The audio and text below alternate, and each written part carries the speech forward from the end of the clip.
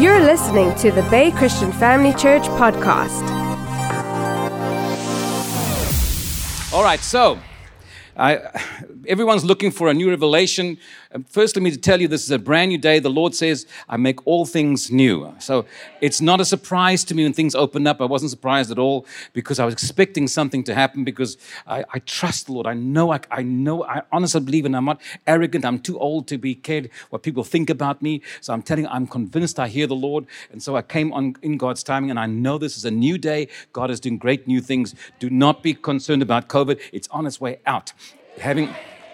Having said that, every Friday at 5 o'clock your time, we have a live prayer on Facebook for COVID. So join us. The more we join for those 5 minutes, the more power there is. When one puts 1,000 to flight, 2, 10,000. Let's get it together. Let's do it together. All right. So most preachers look for a new revelation or something profound to astound, excite, and thrill the people. My heart is I love the Lord more than anything, more than life itself, and His kingdom is my main concern. I go to bed thinking about the kingdom. I wake up thinking about how can I promote the name of the Lord and His kingdom. And so I go to the fundamentals often, and today I want to talk about superpower because my grandkids love to watch these Marvel comic movies and all these superpowers. And when they play, they all got superpowers. I want to give you a Christian superpower today. It's very fundamental, and I've been walking with it a long time. I'm going to tell you as if you were my children today. My kids often come to me over the years that I've raised children, and they'll tell me things that are bothering them. They'll come to me looking for solutions, and I would usually tell them, don't tell me what you don't have. Tell me a little bit what you do have. And I make them recite what it is that they have. And it's always astounding, the things that they find out that they have. There's always one annoying thing, but 10 things to be excited and grateful for. And reciting those things always changes their minds, their hearts, and the atmosphere around them. The devil wants you to focus always on the negative thing. And Jesus said, in this world, you'll have many troubles. So I want to teach you today about a great superpower called thankfulness. It's something we so easily neglect and shake off. And I cannot tell you how important it is in my own journey to be thankful. I am genuinely thankful. Even being here, the pastor is so kind to me, but I count it an enormous privilege. And it's not acting humble. I really feel that because I know who I am. I know I'm nothing without the Lord, and I'm only here because of His goodness and grace. And this church has been extremely kind to me, more than any church I know around the world. And so I feel so privileged to be here because you're an amazing church with power, impact, touching lives. I remember the first time when I ever ministered for your pastor around the corner here in this tiny, hot building. It was small, they had no air conditioning, and I had a pastor friend who said, I've seen churches come and go, and that will be one of those again, and Somerset West come and go, and we're still here. Years and years later. And touching lives and people getting saved. And Eric thinks it's the most inspiring thing to have a plastic bath in the front here to baptize people. So he's asking, are we going to do that again? And he said, no, we're going to the sea to do that. So I said, if you baptize him and hold him down a long time. Anyway, so thankfulness. Now the scripture says in 1 Thessalonians, I want to read this morning if I can get my iPhone to open up. All right, the Bible. You know, Jesus uses iPhone. I hope you know that. You didn't know that? He said, I am. So iPhone, iPad, iMac. I mean, hey, logic. You've got to be Jewish to have logic. All right, so First Thessalonians 5, verse 18, simple scripture says, give thanks, not because or for, but in. Give thanks in all circumstances, for this is God's will for you in Christ Jesus. It's God's will for you to give thanks. We have to be thankful. Even Jesus, when He had broken the bread and wanted to feed the 5,000, He looked up and gave thanks. It was His whole attitude and demeanor to give thanks. I've always noted when we go out to dinner with pastors over the years, I've always watched what they do at lunch or dinner if they really give thanks. And many times the pastor will be flippant and say, well, I'm not religious, thank you, Jesus, amen. Or it's all blessed, my groceries. They'll make comments like that, which is sad to my soul. I'll tell you why. Because when you're in love with someone, all you talk about is them. When you like your car, or whatever's in your heart comes out of your mouth. And if God's are coming out of your mouth, I wonder what's inside of you. Because I want to hear the Lord spoken about. It should be the main topic of conversation, not your golf game. Didn't like that, did you? So when we go to dinner and there's no thankfulness, genuine thankfulness, and it's flippant, it's always disturbing to me when people are not thankful. The whole spirit of thankfulness. If you give thanks with a grateful heart, gratitude is having the whole demeanor of understanding who you are in Christ and why you are grateful. If you understand that everything's a gift from God, you have a whole grateful attitude. There's always something that you want. You pray and pray for that car. You need a vehicle. You get a car. And now that you have the car, you're grateful for it. But you saw your friend's car and you wonder if we could get a little bigger car and maybe I could get a car with a different kind of radio system in it. And you always want the next thing. You know, Ahab had such a vast amount of vineyards, but there was one close to the palace that he wanted. One single person had one single piece of land and he had to take it. His wife Jezebel encouraged him to take it. King David said, your boundaries have fallen in lovely places. I'm thankful for what I have. I'm not always looking over the next mountain for the next thing.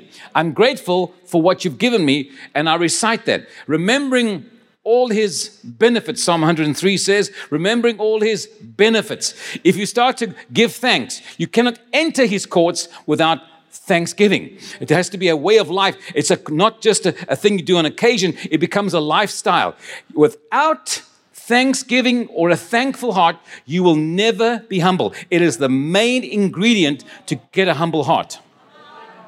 Do you understand?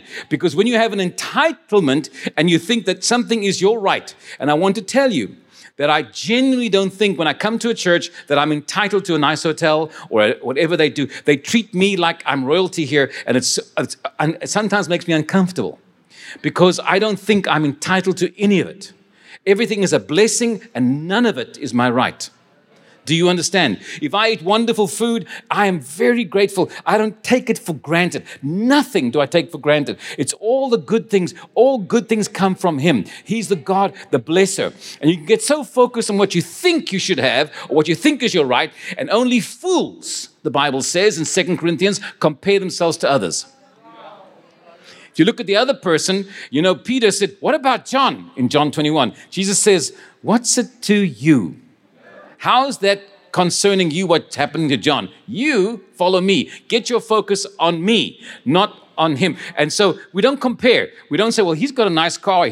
No, we don't. We can't be envious. I don't know how to be jealous because I have everything in him.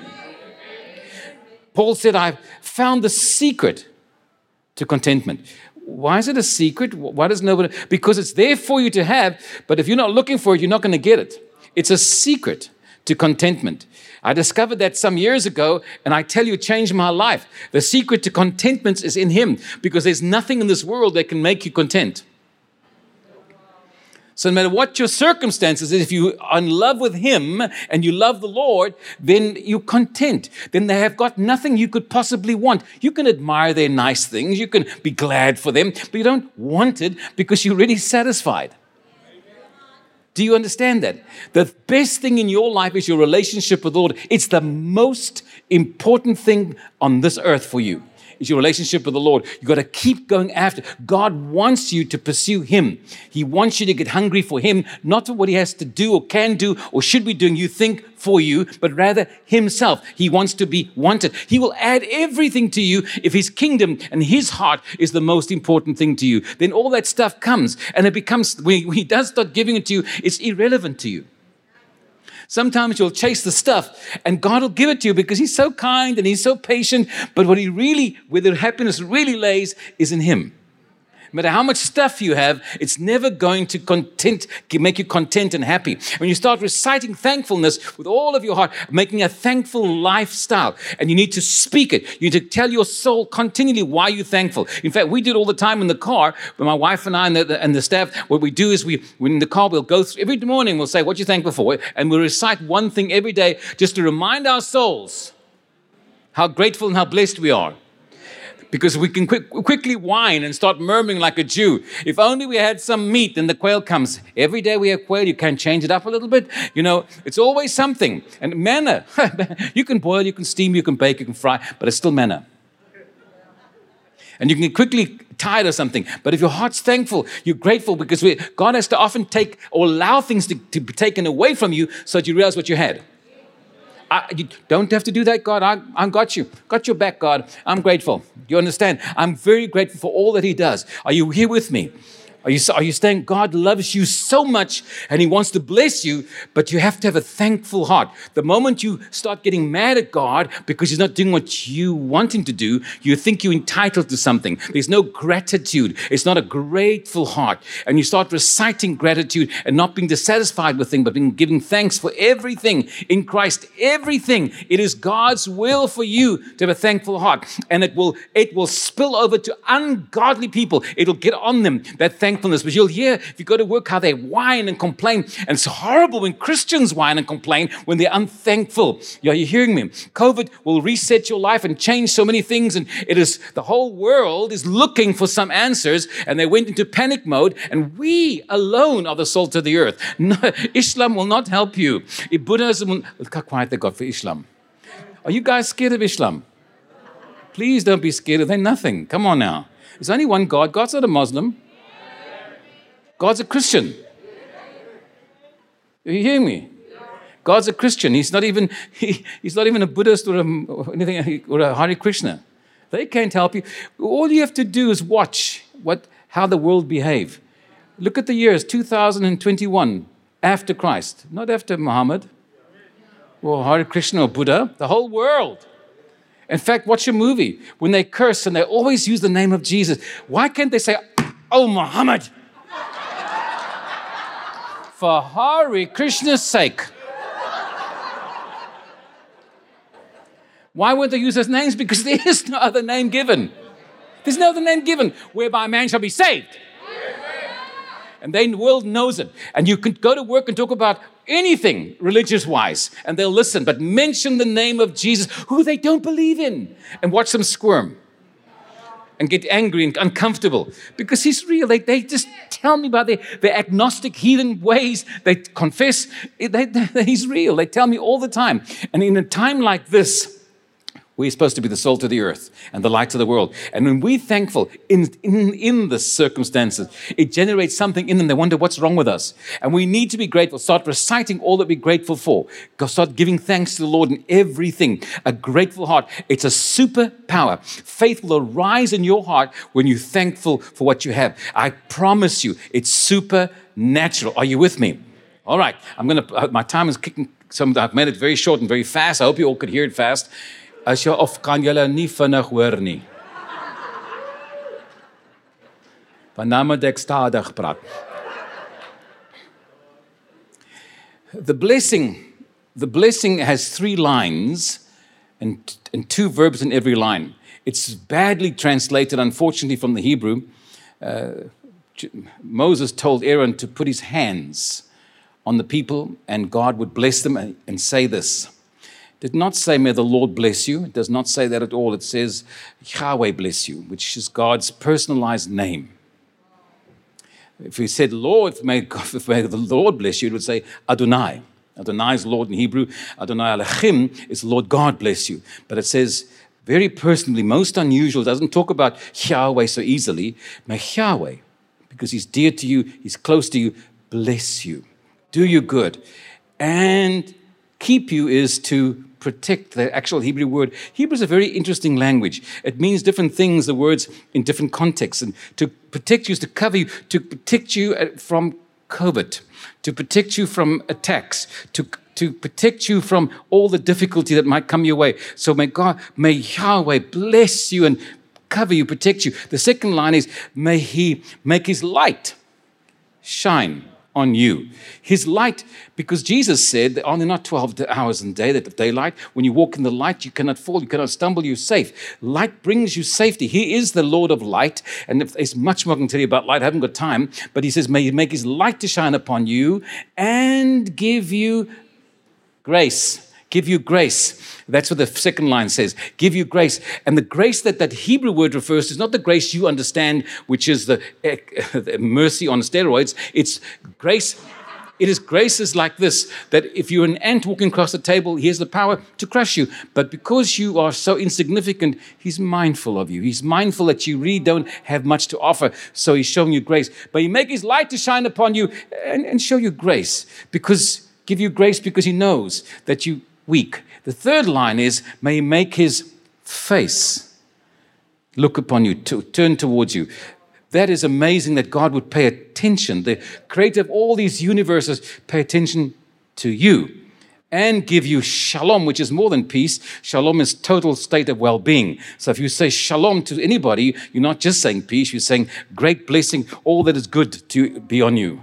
Just let you know, make you Gentiles, little Hebrews here today. All right, so may God bless you and keep you. May he make his light shine upon you and give you grace.